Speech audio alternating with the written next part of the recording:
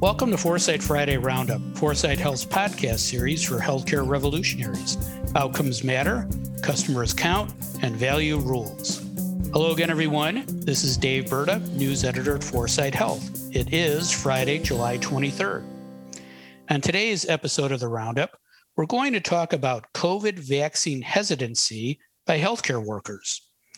I never thought that would be a topic for us after more than 600,000 deaths, but here we are. Specifically, we're going to talk about why many healthcare workers aren't getting vaccinated. What can healthcare employers like hospitals and medical practices do to encourage their workers to get vaccinated? And whether healthcare employers should require their employees to be vaccinated against COVID. Putting their public health hats on for us today are Dave Johnson, founder and CEO of Foresight Health, and Julie Murchison, partner at Transformation Capital. Hi, Dave. Hi, Julie. How are you guys doing this morning? Dave? I'm 100% vaccinated and proud, Dave. But I also find myself wondering if the rise of the COVID Delta variant is somehow affecting passenger volume on Delta Airlines. Who knows? Somebody will do that story. That's a good one. I feel a song coming. Delta Dawn? No, we'll have to work on that. All right, Julie, how are you doing this morning? Well, somebody asked me on a call yesterday if I thought that HIMSS was going to cancel their August conference again. And I don't know why people ask me my opinion for those. And B, I'm starting to get that really eerie feeling and like bad things are coming. Yeah, I think the daily average or the weekly average is over 30,000 a day now. Is that new cases? Yeah. It was just a few weeks ago under 12. So it was 40,000 yesterday. Unreal. Goodness.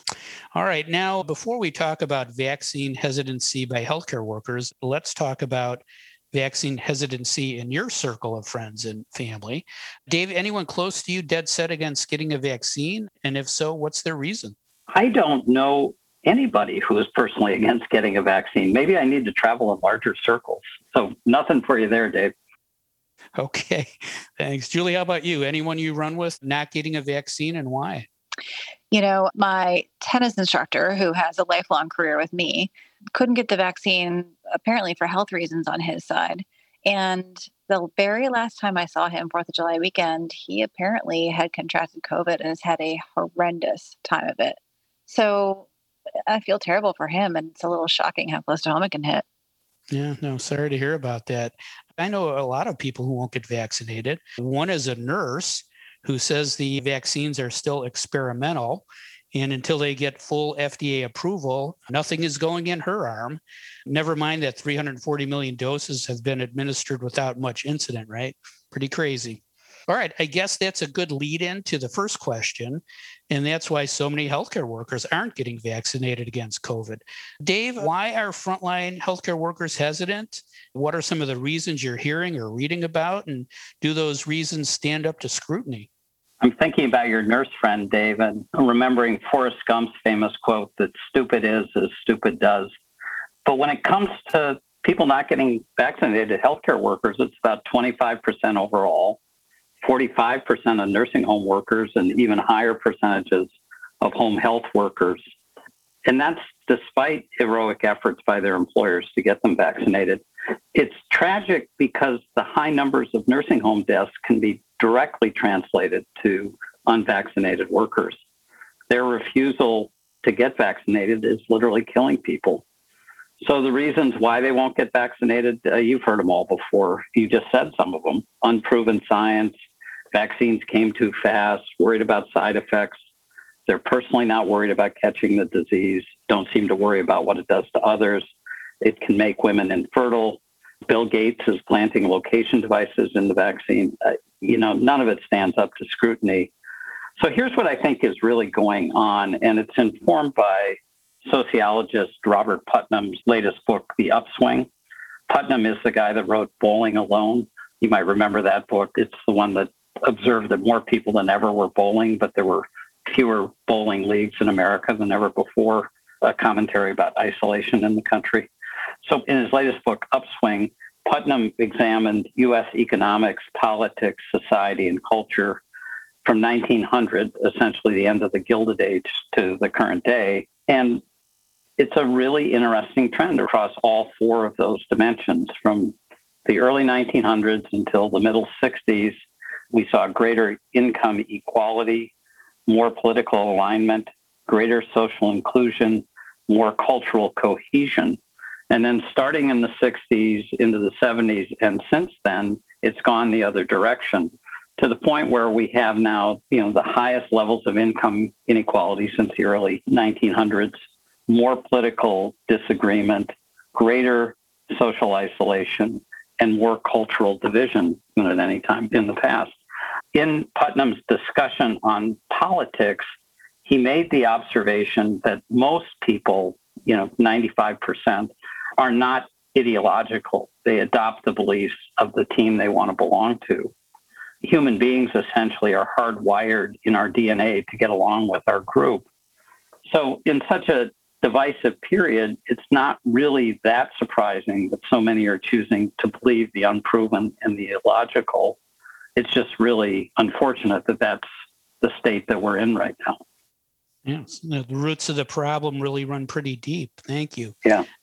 Julie, what can healthcare employers like hospitals, long-term care facilities, and medical practices do to encourage their employees to get vaccinated?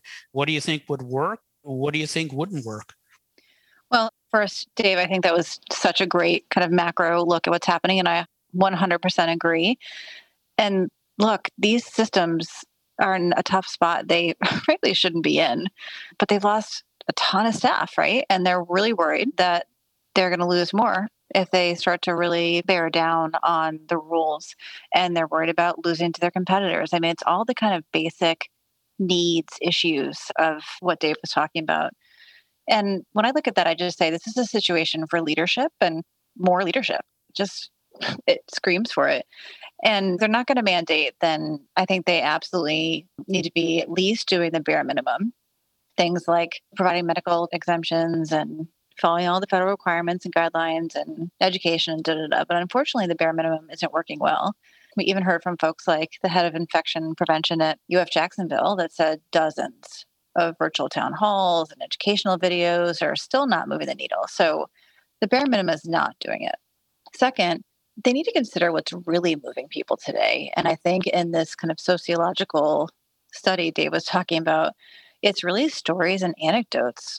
And we need to play into this, the good and the bad of these stories and anecdotes. And leaders need to really look at what happens when healthcare workers aren't getting vaxxed. We've seen evidence in nursing homes around how they've spread it to other workers and to residents, and there's been a lot of unnecessary deaths. So we're getting a lot of stats. Maybe we just need better stories. Third, we all know we need to use healthcare workers to send these messages and really play to the responsibility that healthcare workers have for patients and for the community. I think there's kind of a lack of accountability happening in what the role of being a healthcare worker is. And fourth, leaders they need to lead. They need to take off the competitive armor and pull together leaders from much wider swaths than just their four walls, leaders from other healthcare organizations in their region, their competitors, and really focus on this as a community effort. Like, we need to pull together and really look to what the needs are to do the right thing. Folks in Massachusetts have done this very thing at the health system level. So I don't know, I'm a broken record, but for the love of God, just take a stand and lead. Yeah, thanks, Julie. Yeah, behold the power of storytelling. That's great. Dave, anything to add to Julie's comments? I really like the point about leadership and taking a stand for the public good. When you think about the comment I made about people adopting the beliefs of the team they want to be on, I saw one poll that said 45% of Republicans are against vaccination and only 5% of Democrats. So given that's the team designation we're working with, I was encouraged to see that some of the Republican thought leaders, even Sean Hannity of all people, came out pretty forcefully this week in favor of vaccination. So I'm hoping we see that kind of leadership really for the good of the country from all across the spectrum. Thanks, Dave.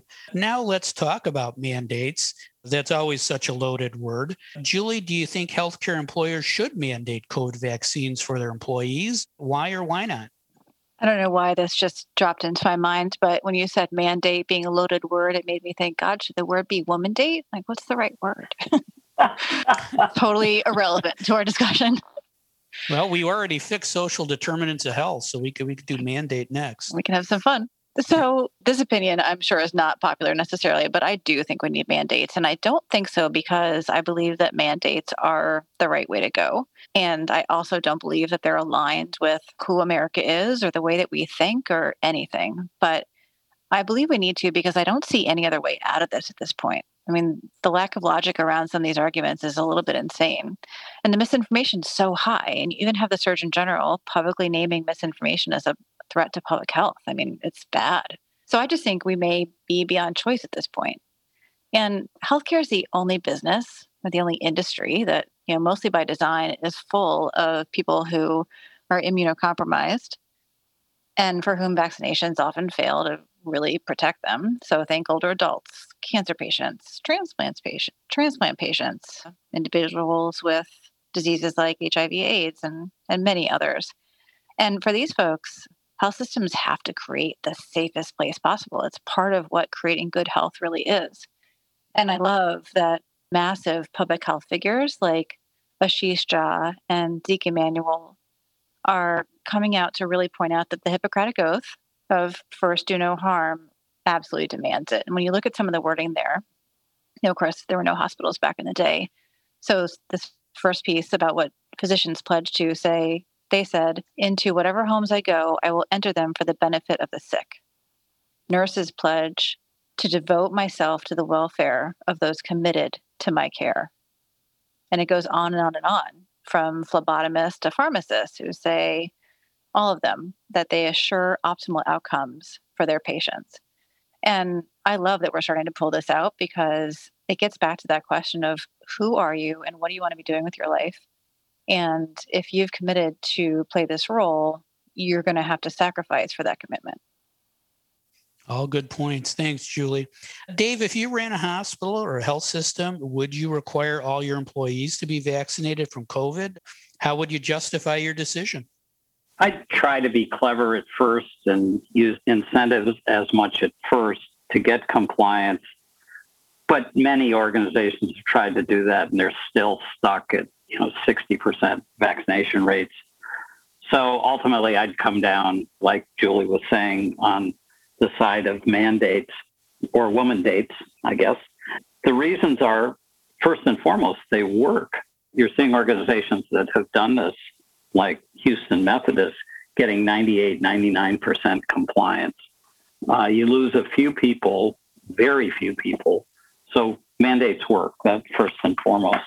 Second thing is, and I thought Julie's point on the immunocompromised individuals that healthcare takes care of, mandates will save lives. They avoid preventable deaths. These deaths in nursing homes traced directly to unvaccinated healthcare workers are entirely tragic and preventable. We just shouldn't let that happen. And then finally, it's ethically, and Julie spent a lot of time on this, the right thing to do. There is a natural iconoclastic libertarian streak embedded in U.S. culture.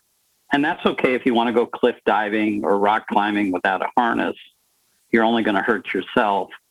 But with COVID's virulent transmissibility, particularly with the new Delta variant, the decision not to be vaccinated puts others at risk needlessly. That's wrong, and we just have to stop it. And if it takes a mandate to get people to do the right thing, so be it. And I also wanted to send a call out to Zeke and Ashish, both of whom I know. Right on, guys. Keep up the good work. Got it, Dave. Thank you. Julie, anything to add to Dave's comments? Well, I'll just take a bit of a twist on that ethical piece, Dave. I don't know if you saw that Centura in Colorado is providing cash incentives for their employees to get vaccinated. Mm-hmm. And I spent a lot of time thinking about this and thinking about how we incentivize certain behaviors and when monetary incentives have been used and not. And it made me really think that we should not be using money to incentivize people to do something that has just such deep ethical and moral fibers to it. We should be incentivizing people to do things that perhaps are truly decisions that they can make for themselves. So I decided that the cash incentives is a bad idea. I agree with that, Julie. What I was thinking of more in terms of incentives were if you want to go to a company picnic, for example, you have to show that you've been vaccinated. That's more of a carrot in that regard. And Yes. so you lose out if you don't. Agreed. The reward goes to the many who are vaccinated and the loss goes to the few who aren't, rather than the reverse. So I probably should have gone into that in a little more detail. So thanks for bringing that out. Now, the American Hospital Association just came out in favor of or in support of mandates. Too little, too late, just in time, leading from behind. What are your thoughts on that, Dave? Well, since I disagree with just about every position the American Hospital Association takes, I'm happy that they took this one, and I wish they'd done it earlier, but I'm glad they're there. Got it. Julia, any thoughts on that? Yeah, ditto. I just think it shows the amount of pressure that organizations who frankly should be leading to do the right thing are getting to actually do that. And AHA is one of them. Thank you. Yeah, I know I'd want anyone breathing on me or anyone in my family during an exam in a hospital or doctor's office to be vaccinated. That's the consumer perspective. Now, as always on the Roundup, let's talk about next week. Julie, first, you predicted a big SPAC deal, and one happened yesterday. I don't know if you guys saw Semaphore. Precision medicine company went public through a big SPAC deal. So we're going to listen to your next prediction more carefully than ever. What's the big story next week? Oh my gosh, I wish it were a big one, because all I wanted to say this week is that I think this story we talked about today is still next week's big story. Got it. Okay. Dave, what's making healthcare headlines next week? I'm going to agree with Julie. We talked about it right at the top of the broadcast that infections are up to 40,000 a day. That's not too far away from the number of the last summer's peak, which got into 60,000 a day. And the ability of this virus to go up geometrically as it gets into communities is really pretty frightening.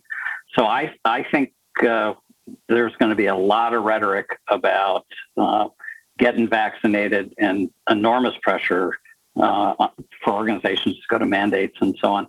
I also, the point you made also at the top of the broadcast, Dave, about this emergency use declaration for the vaccines, they ought to just stop that. We've got millions, hundreds of millions of examples now of it working well. So they ought to just take that excuse away from people. Yeah, no, I agree. Thanks, Dave. And thank you, Julie. That is all the time we have for today. Great discussion. If you'd like to learn more about the topics we discussed, please visit our website at foresighthealth.com. You also can find a recording of this podcast and all our podcasts on the Healthcare Now Radio Network, iTunes, Spotify, and other streaming services. Subscribe now and don't miss another segment of the best 20 minutes in healthcare. Thanks for listening. I'm Dave Berta for Foresight Health.